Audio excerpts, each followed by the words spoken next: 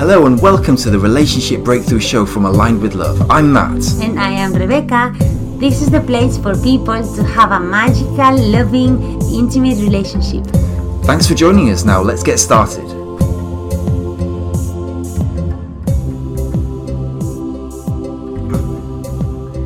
Today I'm delighted and honoured to be joined by the incredible Piers Cross, who I've had the pleasure of knowing personally for several years through the men's events that he's run and supported, such as Menfest, which is happening again this summer. We're going to be talking about that later. Also, he's supported countless men in overcoming their past traumas to discover their truth through his writing and coaching work.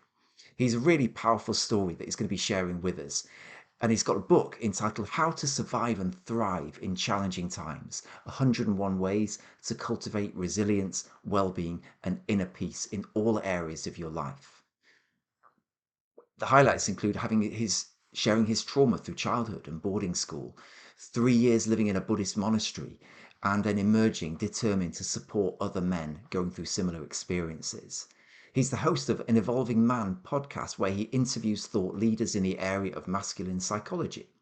And while we're going to be focusing today on men's issues, this is also going to be really powerful for women listening today to hear this, to get an understanding from men's experience and perspective on how we tend to deal with and process traumatic events and how that can then show up in our relationships right now. So firstly, welcome Piers, and thanks a lot for joining me today. I just wanted to start, Piers, if I could, by asking you, I know you've written and spoken a lot about trauma and how it affects us, but I'd love to hear, when was the point in your life where you realized that there were traumas that you were going to have to deal with if you're going to have healthy relationships? You know, in my 20s, on an external level, I was very functional. I had gone to one of the top business schools in Europe. I was working in the city in London. And to the world, I looked like I was a high-functioning adult, you know. But internally, I was miserable as hell. I hated the job. I was doing telesales for this big Fortune 500 company and earning good money, but just really, really miserable. So I don't know if I necessarily realized at that point that I needed help, but I knew I was a mess. And so I think around that time, I started to do research and read books, Dalai Lama, and this was 1997. I think it was really not until probably 2002 that I realized actually I need I need some help here. I mean, around 1997 when I began on the journey, I realized I was in this relationship with this woman and I didn't love her. I realized I'd never loved anyone or anything. And it was at that point that I realized that there was a struggle, but I didn't really make it conscious that I should do something about it. I thought that I'm broken. Well, it wasn't until 2002, around the time I went into the monastery, it came up about boarding school. And I think it was then that I need to heal this. And I think, I did actually have a conscious moment, 2001, just before the monastery. I was looking after my grandfather in Devon. It was winter. And it was at that point that I realised I'd always been taking care of other people. And at that point I realised I needed to start taking care of myself, that I needed to do some healing. So that was the point, really. I see. That's really fascinating. And what was there a particular moment where you had like an aha moment, sort of along the lines of, look, I need to do something about me here? What was going on for you at that time specifically? So I'd just got back from Africa. So I'd worked in the city till 2000. And then within a few months, I'd left my partner. I was more or less homeless. My father had got cancer and then died 6 months later. I'd split up. I'd left my home. And I then eventually went to live in Africa. And my way of kind of dealing with that was just to drink, take drugs, prostitution. I was like trying to find some way of healing my trauma, but on an external level. So I think when I got back to England 2001 and my grandfather's place, it was suddenly at that point realizing I'm an absolute mess. I'm going insane.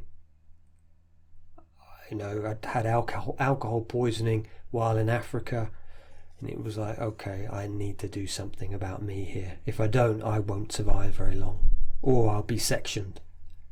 And it was that point around then, it was like, okay, I'm a total mess.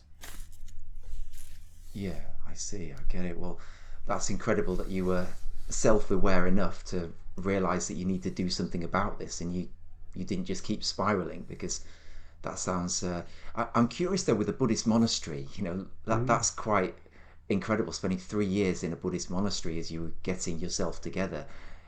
I'd love to know, how did you connect with that? What was your attraction, I guess, to going into the monastery? Well, I think, whether you call it synchronicity or, so it was around 2000, 2001, I started to, I needed something. And I got that sense while I was at my grandfather's, November, December.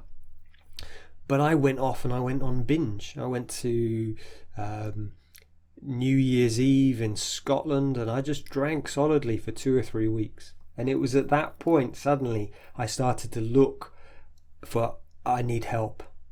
I went to a friend's place, I stopped drinking, and it's almost 20 years now since I last had a drink. It was kind of February, it was around this time 20 years ago. And I started to look for retreat centres. I need to have a break.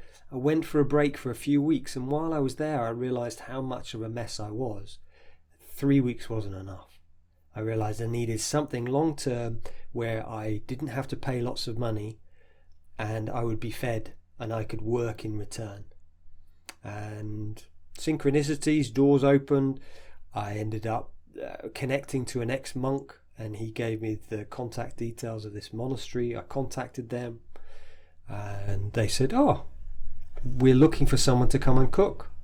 Can you come for 10 days? So I'm like, sure, that would be great. So I went for 10 days, and 3.5 years later, I was like, okay, right, the abbots, So it wasn't a conscious intention, I need to go to the monastery. I was a mess.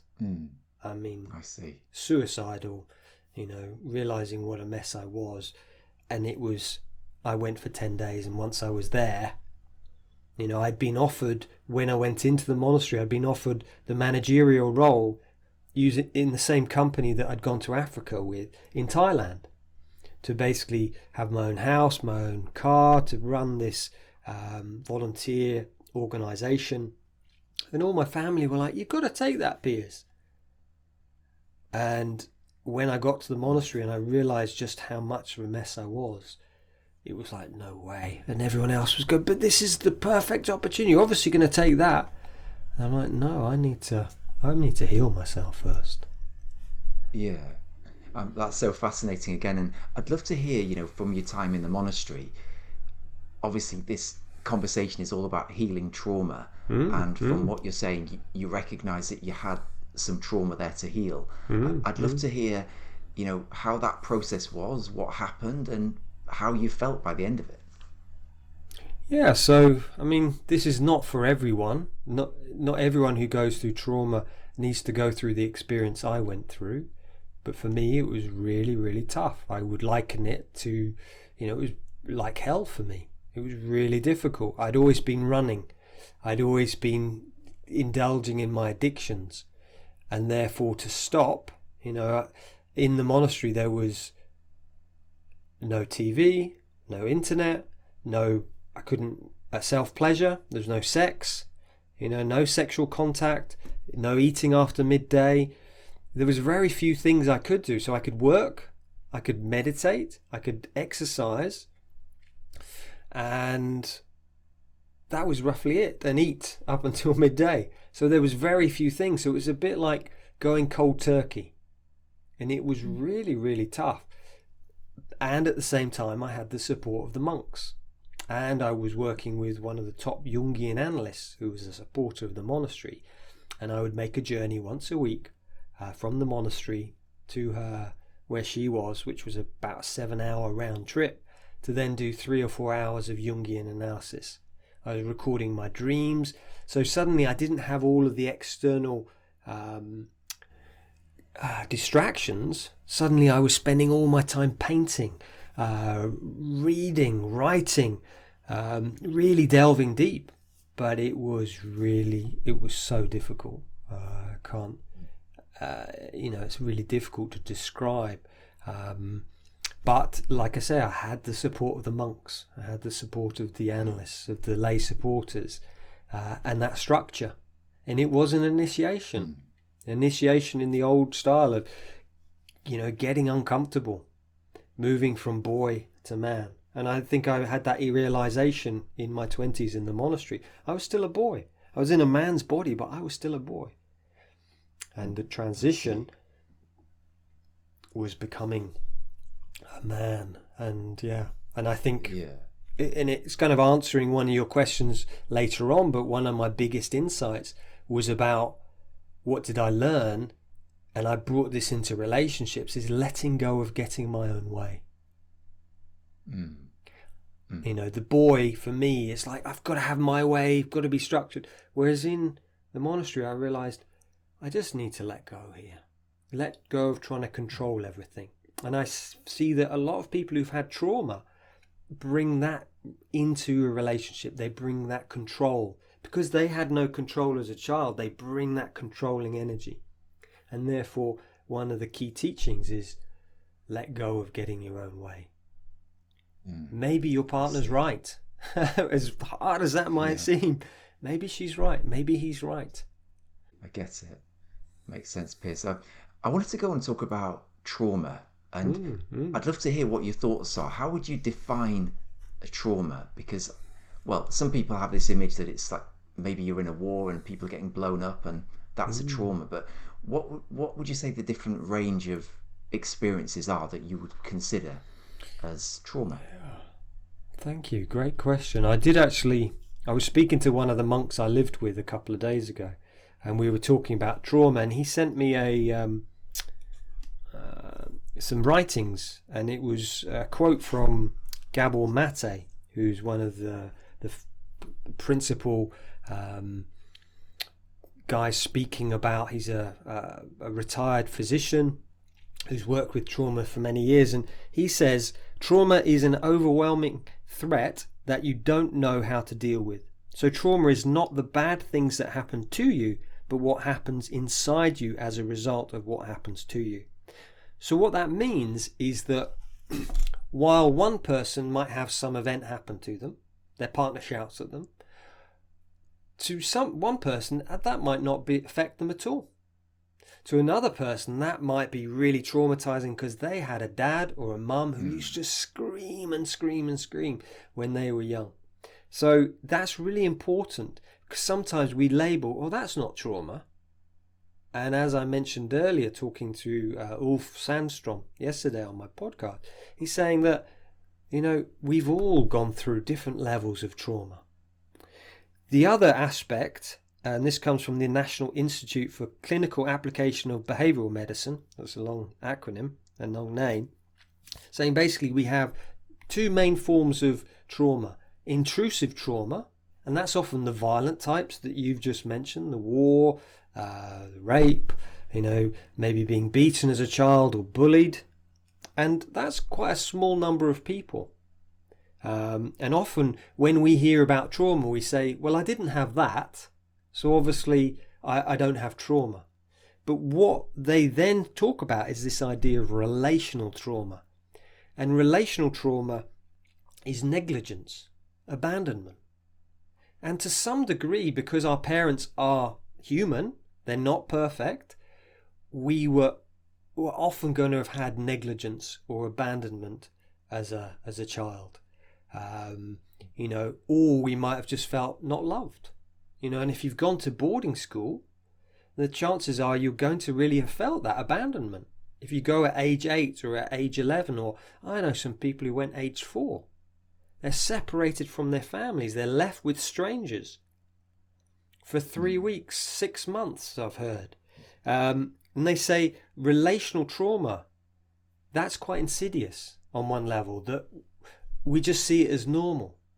But actually, these types of trauma are just as important and key as intrusive trauma. So that's how I'd really define it. That's a really great point. And I love the fact that you say about abandonment. And I guess just to build on that, abandonment, I guess it could be like, I felt abandoned throughout my whole childhood, for example, or it could be that for most of the time my parents were great, but then there were some moments when I needed them and they just weren't there. Yeah. And I guess most of us must have experienced that on some level, because our parents have got their lives and commitments, and they're just not always going to be available in most cases for at least some of the time. So would you say it's fair to say that most of us, maybe all of us, would have experienced something of that in our childhood? I think so. And I think this is only, speaking with this attachment-based trauma specialist last week, and she's saying that it's only really since 2015 that it's been realized how important it is and what an impact it's had on society. And therefore, I feel that most of us have had some form of trauma or another. But I think where we can sometimes get stuck is that we think, I've had trauma.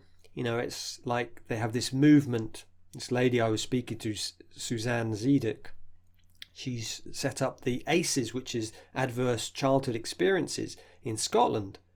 And we can look at that and go, oh my God, I've got these many ACEs. So it's a question. You answer questions 1 to 10. There's 10 questions. If you say yes to them, that's considered you have an ACE. And they say that those who have the most amount of ACEs are often those who are in prison, who are perpetrators of violence, or who really struggle. But what I think is really key here is not that we get lost there, is then realizing we can heal this. Okay, I've had this experience, we all have. Now I can do something about this. And there's, very key symptoms that if we've had trauma. It's a really important point, Piers. I completely agree with that. That I guess even acknowledging, like being real with ourselves, okay, I've had this experience, there's a danger that it can then become an excuse, or maybe even blaming people. Why weren't they there for me? Why did they allow this to happen? And, we can almost become a victim of these experiences if we're not careful, can't we? Yeah. And I think it's Abraham Maslow that we can either step forward into growth or back into safety. I feel back into safety, it's like if we do that in every moment, we're always taking a step back. And for me, that's often into victimhood, that I'm a victim of and that was me for many years. My experience at boarding school growing up were terrible on one level. And I went into victim. And actually now it's like I'm learning to step forward. So Abraham Maslow says you can also step forward into growth. And if you keep doing that, rather than being a victim and going, why me? One of the questions I used to say is, why has it always happened to me? Why me? We'll always find an answer to that, which is because I had a hard upbringing, and we just create that mental loop. And one of the ways is to ask better questions. What do I want here?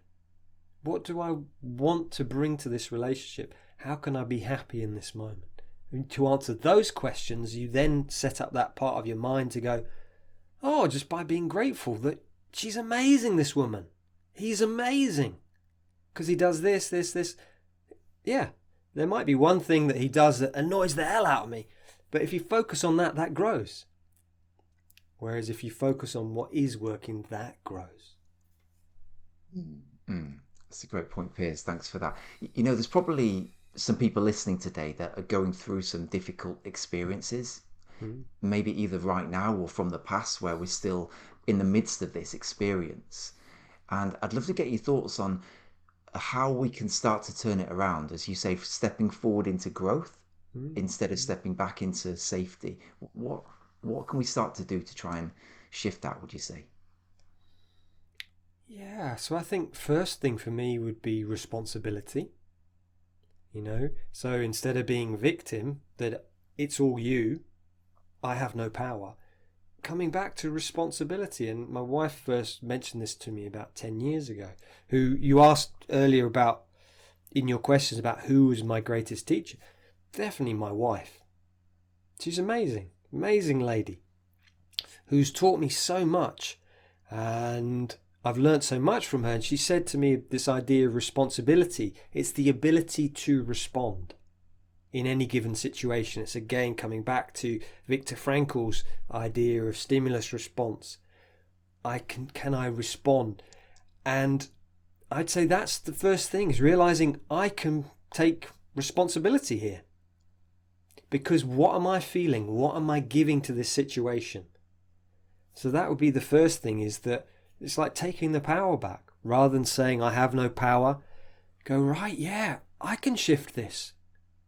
More and more science is showing. Heart Math Institute, work of Joe Dispenza, these neuroscientists, Bruce Lipton, showing that our heart fields have it's about 8 foot. It gives off this energy field. So when we're in fear, we give off hormones. When we're in happiness and joy, we give that off. And so when we come back to responsibility, hey, I feel a bit funky. That's okay. What helped me to shift? So for me, you can come back to the basics. Exercise. What am I eating? How is my sleep routine? Taking care of those basic things. And then that will then mean that, next day I'm less likely to bite when my partner says this, because I'm taking care of myself.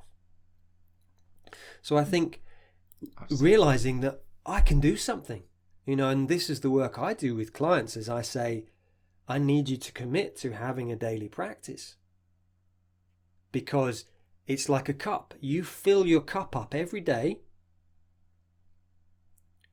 Throughout the day it gets depleted. But most of us have an empty cup and we try and give to our partners. We go, there we go. And they're like, but you're giving me nothing. Whereas if we fill ourselves up, we're in that great space, we feel happy, joyful, and then if something comes up, we can hold the space better. So I would say that's, for me, one of the keys is, that responsibility.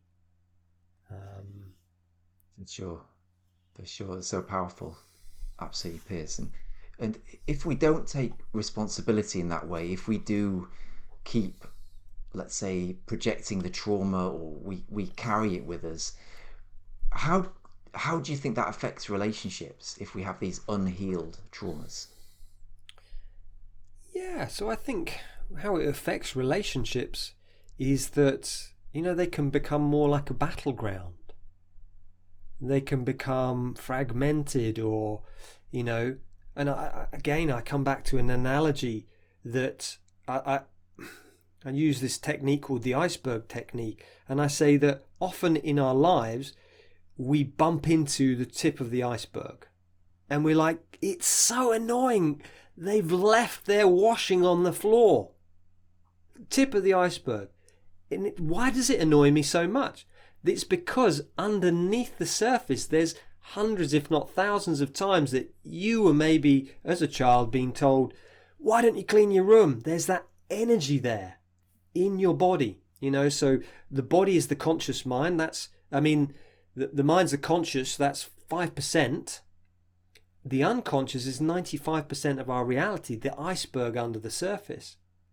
So really, one of the things is just to become mindful. But if we don't, that's what happens is, I think Gay Hendricks, in his book, Conscious Loving Ever After, saying if something's happened more than 3 times, know that it's something within you. If it's something which has annoyed you more than 3 times, what is it within me? And therefore, I take responsibility. I can do something about it. There's an iceberg here, and I can heal. I can heal that. So that's often how it shows up. We're very calm and happy, and then they do something and we're triggered. That shows that there's some pattern going on there. if there's some energy or a charge. And to the other partner, it's like, but you were really happy and suddenly you flipped. What happened? And they don't understand. It doesn't make sense. I was going to mention that, Piers, with respect to our partner, where I'm sure there are people listening today where they see that as a trauma, but the trauma feels like it's more in the other person. Like the other person is reacting in ways that we find difficult to understand. Let's say they're overreacting, things are, getting really uncomfortable, disproportionate to the situation. And maybe we have a sense that, well, my partner has got something. There must be something in his or her background, something that he or she hasn't dealt with yet. What would you say to people where they feel that the trauma isn't so much in themselves, but more in the other person? So I think one of the things my wife said to me is, her name's Michelle, is this idea that, we're mirrors for each other. The light and the dark. So we meet people who are, very similar to us. We have similar things that we like, but then we also have the shadows. So often, again, Jung spoke about this idea that you will see your unconscious in another person and you'll say it's them. But it's often because we can't see it within ourselves, because it's unconscious. It's under the surface. We go, I don't have it. They will have something under the surface, but you will also have. And if we are in victim, we will just go, you've got to sort it out. When we become proactive, we go, hey, I will sort my stuff out. I will deal with my stuff. And I will deal with, what's my aspect. And often when you do that, you inspire the other person to start, working on themselves. Because they see you changing. You're happy. You don't get triggered half the time. And they then go, what are you doing?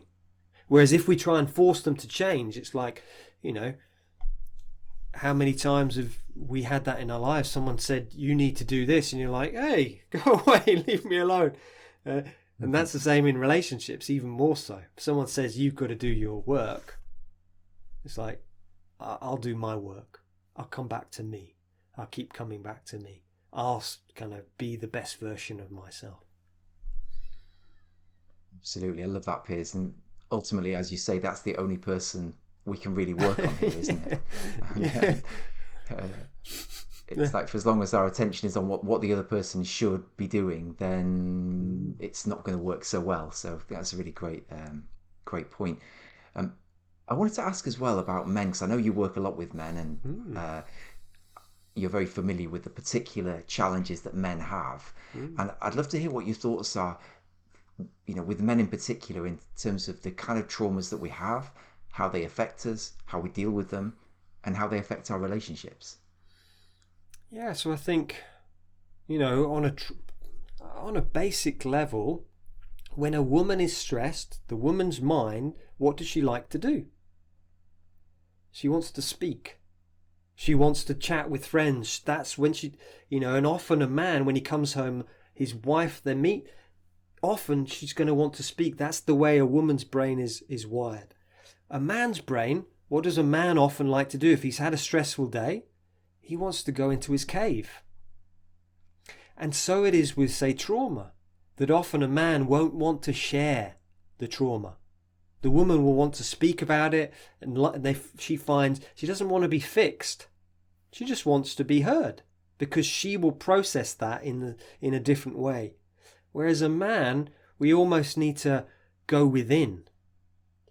But at some point, I'd say one of our keys, and you asked the question on the sheet about men's work, is being in that space to share.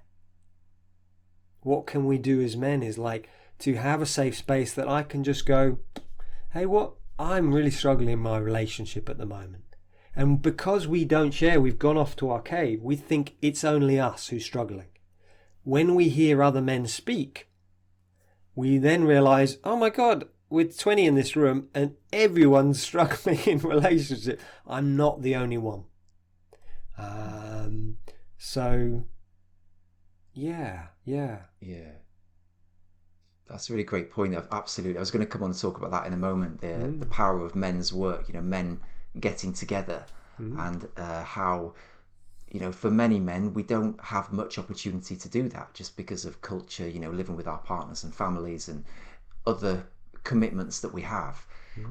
Maybe we can come on and talk about that now. What would you say has been the biggest benefit that you've enjoyed, through that men's work, connecting with other men and sharing together? I think I didn't ever really trust men. So my father was an alcoholic, got an aggressive man, military. I didn't really trust. I was very sensitive as a boy. And then boarding school again, I didn't trust.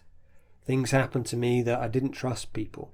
So one of the things, kind of going back a little bit to your last question, I feel is that a lot of men, and women, we just rely on our partners. Whereas I was hearing someone speak a few days ago, and them saying that it's a tribe that brings up a child, a community that brings up a child, and it's the same in our relationship. It's a community that we need support from, not just from our one partner. So for me, one of the things is we start to cultivate relationships with other men as a man, or as women with other women, that you have that person to go and speak to when you're struggling. And I've begun doing that over the last 3 or 4 years that I didn't do before. I have men that I can just go off for a walk, check in with. So how that's developed in relationship to men's work is I didn't trust men, and now I'm trusting men. And I feel like before I felt very alone. Now it's like, I have this brotherhood. And it's like in the work I do with boarding school, or, trying to change education, I now have this network of men behind me who are like, right, how can I support you, Piers? Yeah. Let me know. So I feel I've got these men behind me who have my back. Whereas I didn't have that before. Yeah. And part of that is because I'm giving to the community, and therefore, I'm giving, and therefore they give back to me. And I feel that's been a huge difference, is just knowing I'm not alone. I've got this support to have that. Absolutely. It's really, really powerful. As you say, it's something so needed in our culture because of our living situations. So many people living with their families, partners. What do you think happens though, Piers, if we don't have that support from, let's say, other men, or if you're a woman, from other women, and you're just relying on your partner? Let's say you're heavily dependent really on your partner for support. What do you think happens to the relationship? I think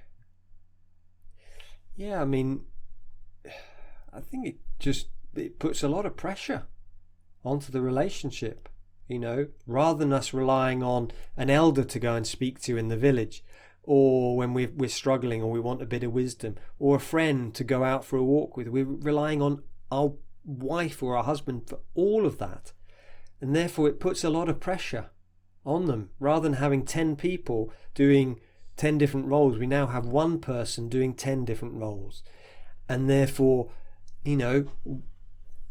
it just means it can feel like a bit of a pressure cooker. And what we've seen a lot during lockdown and over the last couple of years is relationships have broken down, because it's just become pressure cooker. So if you don't have that in your life, it's like starting to cultivate it. There's so many men's groups like Menfest or Mankind Project, or these different organizations, or Women Within. And it's like, I can do something, take responsibility. I can cultivate these relationships, these spaces where I can share, lessen my load, and not just dumping my stuff onto my partner. Because after a while it's like, whoa, it becomes, I can't cope with this anymore.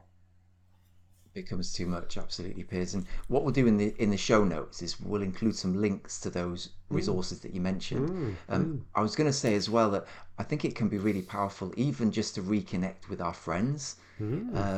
Quite often we have connections, don't we, that we don't necessarily maintain or cultivate those friendships. We sort of neglect them a bit. So even just reaching out back out to those people that we've known from the past, and we found to be a supportive presence, that can also be a really great starting point. What do you think? Yeah, of course. Yes. I think, that's a great thing to do. And also be aware of, what do I want from this relationship? Because sometimes I've found when I've moved often places, the friends I've had have fallen away, and partly because as I've grown, they've not grown. And therefore, sometimes this is what I'm looking for, and be honest, if you've got friends who just go down the pub and that's all they do, or just watch football, rather than, actually, I just want to talk. I need a space. Let's go for a walk or do something different. I'm not saying those things are wrong in and of themselves, but if that's all you do, it's like, so yes, I think that is great. And often we can inspire our friends. If we go, hey, I'm doing a men's group, do you want to come? And they're like, yeah, let's try this out.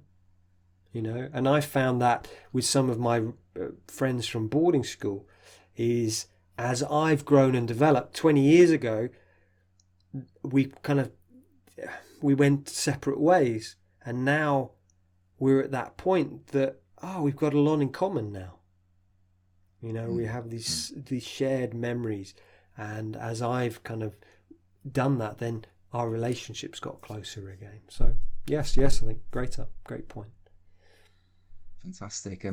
I wanted to come on and talk about resilience. And I know you mentioned this in your book, Piers, about developing resilience. And this feels like it goes hand in hand really with what we've been discussing so far. I'd love to get your thoughts about how you think resilience can be developed and how it supports really what we've been talking about. Yeah, interesting. So one of the things I find with learning is I'm always learning. I study every day. I'm always reading books.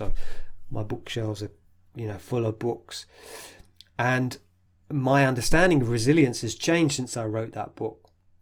So I see that there's 3 stages now. We've got fragile.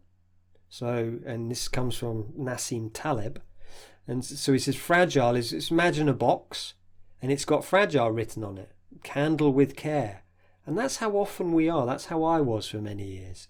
You say something, ow, that hurts. Then you've got resilient, and the resilient is a bit like a cup. You can handle challenges, but after a while you just need to have a break to fill your cup back up again. So that's resilient. The third stage is anti-fragile. And the idea is if you knock my box, I'm going to get stronger. If a challenge comes up, it's like, brilliant, bring it on. And this is kind of teachings of the Stoicism, this idea that the challenges make me stronger. And so that's kind of my understanding starting to develop over the last 6 months of, there's that third stage of, it's really challenging at home with my partner. It's like, great, this is how I learn. Reframing it rather than being fragile, going, oh God, not again, I can't do it. Because we're giving that vibe off into the relationship. It's like, rather than, second stage might be grin and bear it, whereas third stage is like, great, this is going to teach me how to become a great lover or a great communicator. It's like, yeah, let's do it. And we give off excitement rather than defeat. So I think I see. It's really fascinating. So I think cultivating these things and reframing, moving from victim into benevolent man, benevolent woman, into how do I give to this relationship? And I see that a lot of us, we are in relationship with takers. We take. What can I get from them? Oh, I want this, I want that. Rather than flipping it around into giving. How may I give, really serve you? And my wife comes back to this a lot, this idea of presence. How can I be fully present as a man? If you can bring that into a relationship with a woman, your full presence, looking at her, listening to her, feeling into her. You know, my wife said that's what she wants as a woman. That's right, and particularly now, Piers, you know, we live in a very distracted society, don't we? You know, where, you know, we've got social media over here, the TV over here, we've got, you know, unlimited, really, distractions all around us, you know, advertising and so on, and that quality of presence that you're describing becomes a real commodity, doesn't it? If we can bring that. What are your thoughts then? How, if someone wants to develop that sort of presence, what kind of things should they start doing to develop that? So and I'll come back to this idea of, you watch a child nowadays with their parents, often the parents are on their phones. I mean, I've been down at the beach and I've got to see this young child pulling on daddy's arm like this, and they're on their phone and pulling. And it's a bit like in relationship, our partners are asking for our presence. So one of the things is 6 o'clock, have a PM curfew. Turn your phone off, both of you. You know, it might be a little bit challenging, but get creative. What are we going to do tonight? Well, let's go for a meal. We could go for a walk. Or should we go for a swim? You know, cinema. It's like to get creative. So that's one of the things to cultivate presence. You know, I've forgotten the name of the guy, but rather than trying to focus on 2 or 3 things to do at once, focus on one. I'm listening to you. And again, coming back to Gay Hendricks and Katie Hendricks, this idea that, you know, give each other that space for a 10-minute conversation once a day or once a week, where you just listen to each other, share, and without the phones on. So I will turn my phone off, and I'll leave my phone up here in my office, and then I'll go downstairs. That's one thing. You know, other thing is, you know, come back to things like meditation. You know, you might think, well, what's the point? Well, you think, if you want to be fit, you want to run a marathon, would you just go in April down to London and just start running? No, you would train. Same for us. If we want to train our presence, we need to go to the mental gym, which is meditation, focusing. So that would be something. Every day, committing half an hour. Do some breath work. It's often said, Emma Seppala from the University of Stanford, in her book The Happiness Track, said it's very difficult to talk our way out of stress, but we can breathe our way.